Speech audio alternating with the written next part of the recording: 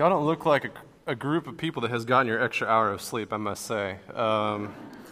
If you would, just turn to the person next to you and give them a high five and say good morning. All right.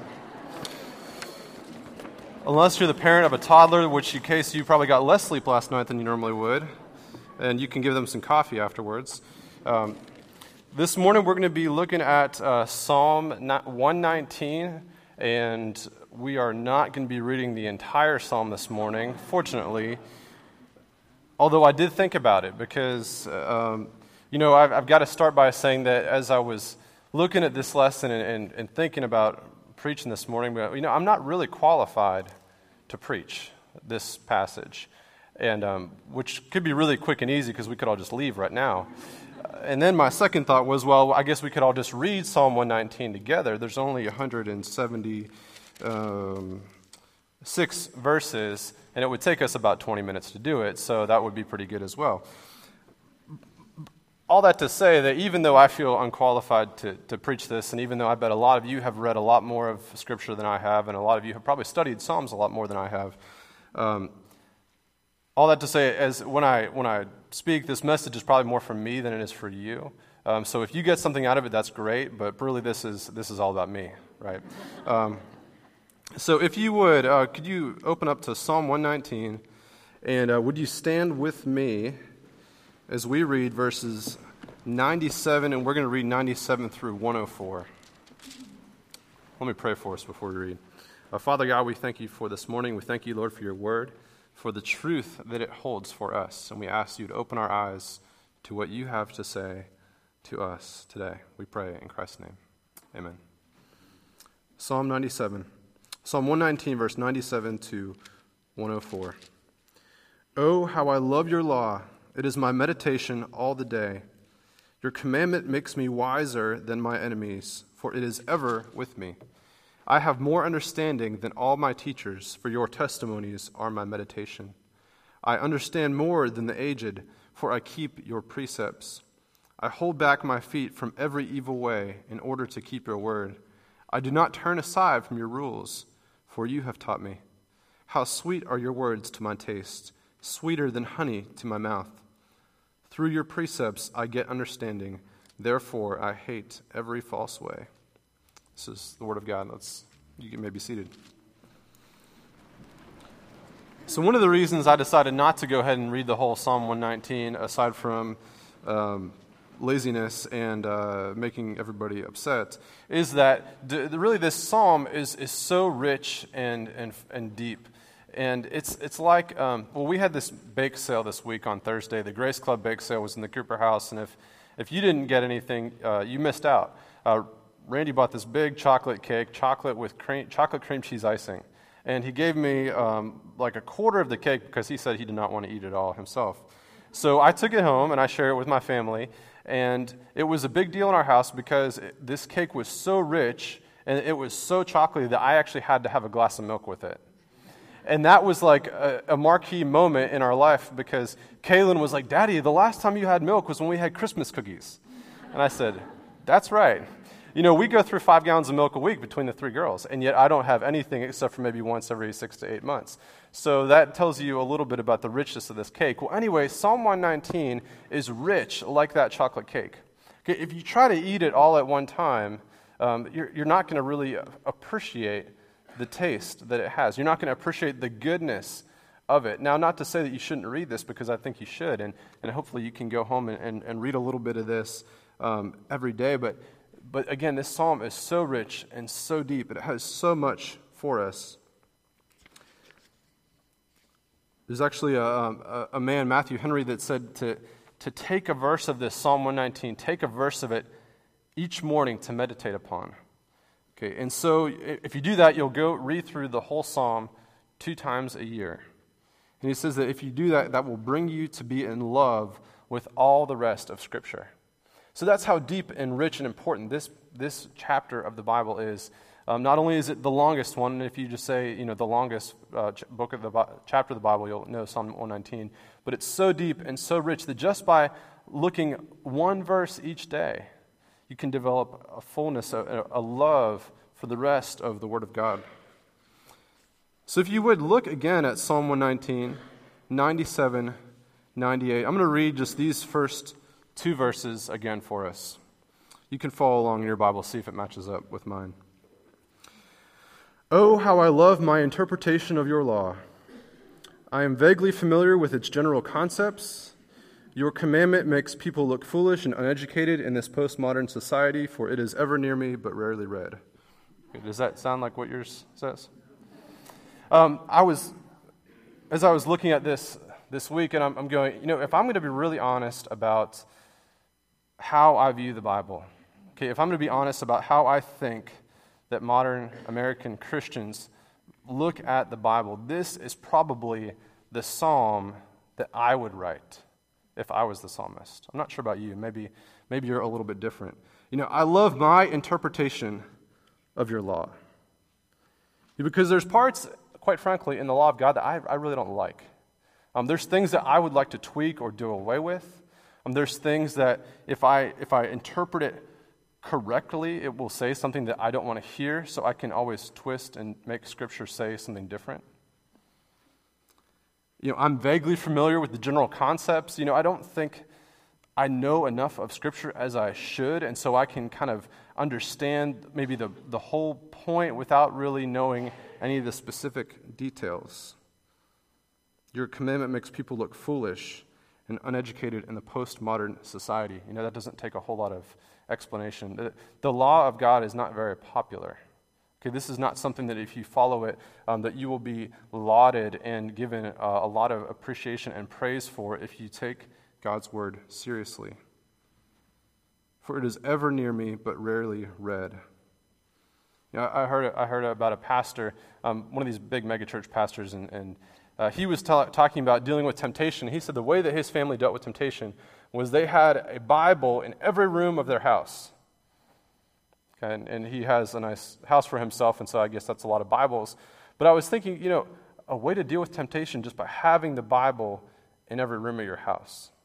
I take some online classes, working on my way towards a master's degree.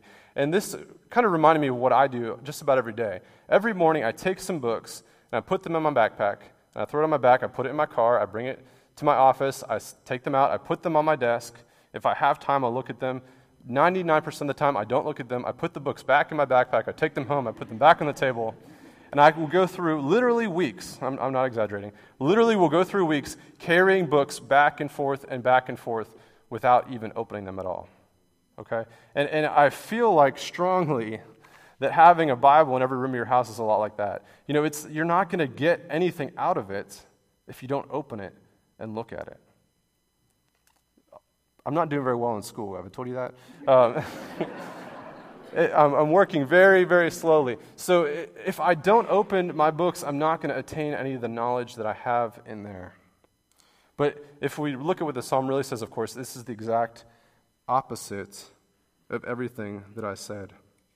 That's my version of this passage. But really, we look at this. Whose law is this? He says, oh, how I love your law. This is God's law, the king's law. God does not operate a democracy. Okay, God does not honestly care what we think about things because his word is law. His truth is truth. Whether or not we like it, we don't really get a vote or a say in what he has for us. There's not really anything I can do about passages that I don't like except I can either ignore them or I can try to interpret them away to something else. And this actually sounds kind of strange at the beginning where he says, oh, how I love your law. And I was thinking of this, and one commentator was talking about basically saying this, as you're walking into a dentist office and you hear that whirring in the background, oh, how I love that drill. If you've ever had the drill on your teeth, then immediately you have that sensation that comes to your brain when you hear that noise. For me, not even 2 weeks ago, I did some stupid things upstairs in the hallway of the church. I ran into a door, hit right here on my mouth on a door, and there was blood everywhere, and I had to go to the hospital and get stitches. I don't do very well with blood. And unfortunately, I was taking a lot of pictures of my lip trying to show people how bad it looked. and sending them. And so I can't even see what's on my face, but I had been texting pictures to my wife and my parents and putting on Facebook, all the important things. And by the time they got to bring in, the doctor came with the needle and the stitches to put in, I was nearly passing out. Okay? And so I wasn't exclaiming, "Oh, how I love this needle and stitches," because I was nearly fainting just from the sight of looking at the cut. And just from the thought of them stitching up my mouth, and I'm a pretty quick healer if you can't tell. It's been less than 2 weeks, so I might be an X-Man. But that's the kind of strange thing here, is that this passage, he's saying, I love the law. It's not something that we think about loving. But he's not just talking about the law of God. He's not just speaking only of the Ten Commandments, but he's really talking about the entirety of the Scriptures. So we look at the promises and the blessings, and we look at the curses and the warnings and the judgment and the history and everything. Oh, how I love the Word of God. Oh, how I love your law. So we're going to look at this a little bit this morning. The love of the law. Well, first of all, when he says, I love your law, it is my meditation all the day. Now, meditation here, this is both an effect and a cause. All right, an effect and a cause, meaning this, that the more I love it, the more I'll want to spend time in it. And the more I spend time in it, the more I'll come to love the law. Okay? Like we said before, if you take a verse of this each morning and you meditate upon it, that you can learn to love the entirety of Scripture. The rest of the Scriptures, and he says this, all grace grows as love to the Word of God grows. Some people, the more you get to know them, the less you admire them. And you don't have to raise your hand if you know somebody in this room that you've admired less the more you got to know them. But the opposite is true with the law of God. Actually, familiarity with the law breeds affection. Sometimes familiarity breeds contempt. The more you get to know someone, the more that you don't like them. The opposite is true with the law of God. The more you get to know the Scripture and the Word of God, the more we come to love the Word of God. It doesn't, familiarity with Scripture does not breed contempt unless you come to it with an extremely critical spirit. And there are those who have read it and they pore over it, even with a critical spirit, and yet the Lord uses the Holy Spirit to completely change their lives just because they've exposed themselves to the truth of the Word. So I don't even have to love it or even necessarily like it or agree with it, but the more I read it, the deeper my affection will grow towards God. Here's a couple of things that are possible to do without loving the law. Okay, without loving the Word of God. These things are possible. You can know the law. Okay, you can know the Word without loving the Word. You can hear the Word without loving the Word. You can read the Word without loving the Word.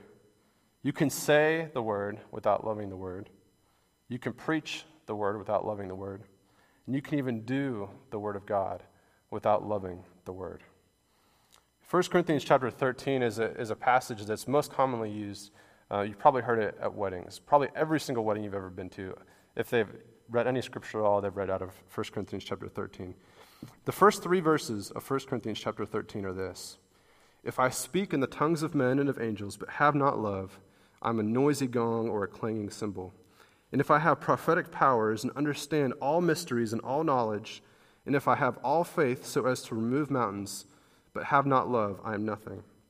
If I give away all that I have, and I deliver up my body to be burned, but have not love, I gain nothing. There's a French-Swiss reformer, Wolfgang Musculus, which said this. He said, "Who without love attempts anything in the law of God does it coldly and quickly gives it up. For the mind cannot itself earnestly and perseveringly do things which are not loved." Okay, so I can read the Word, I can know the Word, I can preach the Word, and I can do all of this. It's possible to do this all without loving the Word. But if I do that, if I do this without love, I'll do it coldly and I'll give it up quickly. Okay? Now, the reverse is also true. It is impossible to love the Word without doing those things. I can't say I love the Word without knowing the Word. I can't say that I love the Word without reading the Word. I can't say that I love the Word without putting the Word into practice. Just like with a relationship. I could bring home flowers and chocolate and gift cards to P.F. Chang's to my wife every single day of the week. And if I do it out of a sense of duty instead of out of my loving affection towards her, it's possible.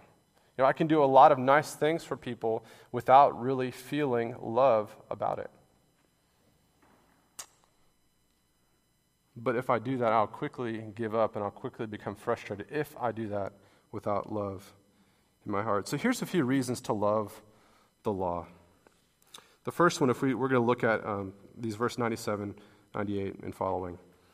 The first reason to love the law is that it is the true source of wisdom. In 98, he says, "Your commandment makes me wiser than my enemies, for it is ever with me." Wisdom is actually knowledge put to practical use. It comes through obedience. God's word is wise. There's no need to fear speaking the truth. I cannot change what it says because I want to. Wisdom, the source of true wisdom, comes from the law. If you flip over to verse 101 and 102, it says, "I hold back my feet from every evil way in order to keep your word. I did not turn aside from your rules, for you have taught me." Loving the law keeps us on the right path and off the wrong one. So it keeps us on the right path and off the wrong one. And it's not as if this is just the better of several options. And I know there's an election coming up in a few days. This is not like politics where we're choosing the lesser of a few evils, right? But the law of the Lord is the right path. And Jesus talks about, "I am the way, the truth, and the life." There's only one true way, and that would be God's way. So love of the law keeps us on the right path and off of the wrong one. The next reason to love the law is that when we study it, God himself is our teacher. Verse 102 says, "I do not turn aside from your rules, for you have taught me." So when we read and love and learn the law, we actually understand that it is God that is teaching us. That we don't have to rely on the words of others. We don't have to rely on some hypocrite youth minister, okay? We don't have to learn from someone else, but when we learn of God, from God, there's no better source. We get to walk with God, kind of like Adam and Eve were walking with God in the garden before they fell. That when we learn and love the law, we get to learn God from God. The next one is that it is sweet to our spiritual tastes. And at verse 103 says, "How sweet are your words to my taste, sweeter than honey to my mouth." There's so many amazingly sweet passages of Scripture that we can know and meditate upon.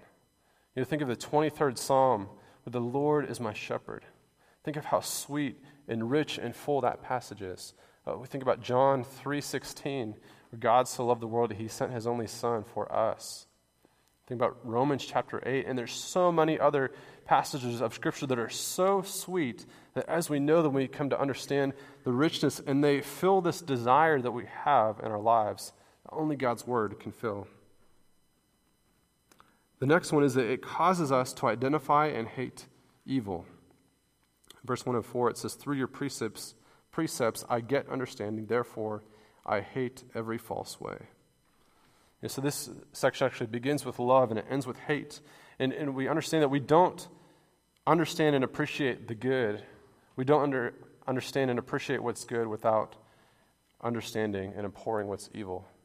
What's good can't be good unless there's also evil.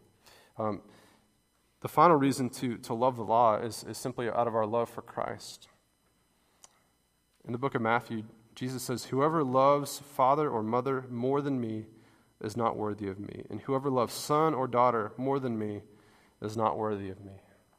That our love for Christ is to supersede everything that we do.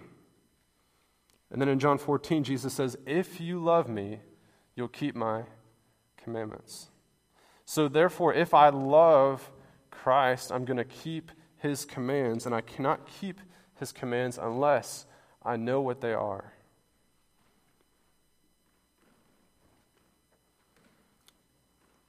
Jesus says these words to Peter in John 21. He says, do you love me more than these? If I love Christ, then I must know and keep and love his law. But I cannot do it without meditating upon it. So if you meditate on the Word of God, this is the end of verse 97. It is my meditation all the day. Your commandment makes me wiser than my enemies, for it is ever with me. If you meditate on the Word of God, then it will always be with you. It is my meditation. It's the thing that I dwell on and think about. Meditation is reading, it's praying, it's memorizing. It's living the Word. It's going through life and having things that happen in your day spark up and recall these passages of Scripture that you've committed to memory. Matthew Henry says, a good man, wherever he goes, carries his Bible along with him, if not in his hands, yet in his head and in his heart. And Charles Spurgeon said, as a soldier in battle must never lay aside his shield, so we must never have the Word of God out of our minds. It must be ever with us. If we commit the Word of God, if we commit to meditate on the Word of God, then it will always be with us. It will be something that can never be taken away from us. And no matter what happens, no matter where we live, or no matter what happens to our eyesight, or no matter what happens to us, we'll be able to recall it from our minds. No one will ever be able to take it away. So this love of God, it's a cause and an effect. If I love it, I'll be in it. And the more I'm in it, the more I'll love it. It is God's gift to us. May we receive it with the hunger that it deserves. I'll leave us with these words from Jesus. Do you love me more than these? If you love me, you will keep my commandments. Let's pray.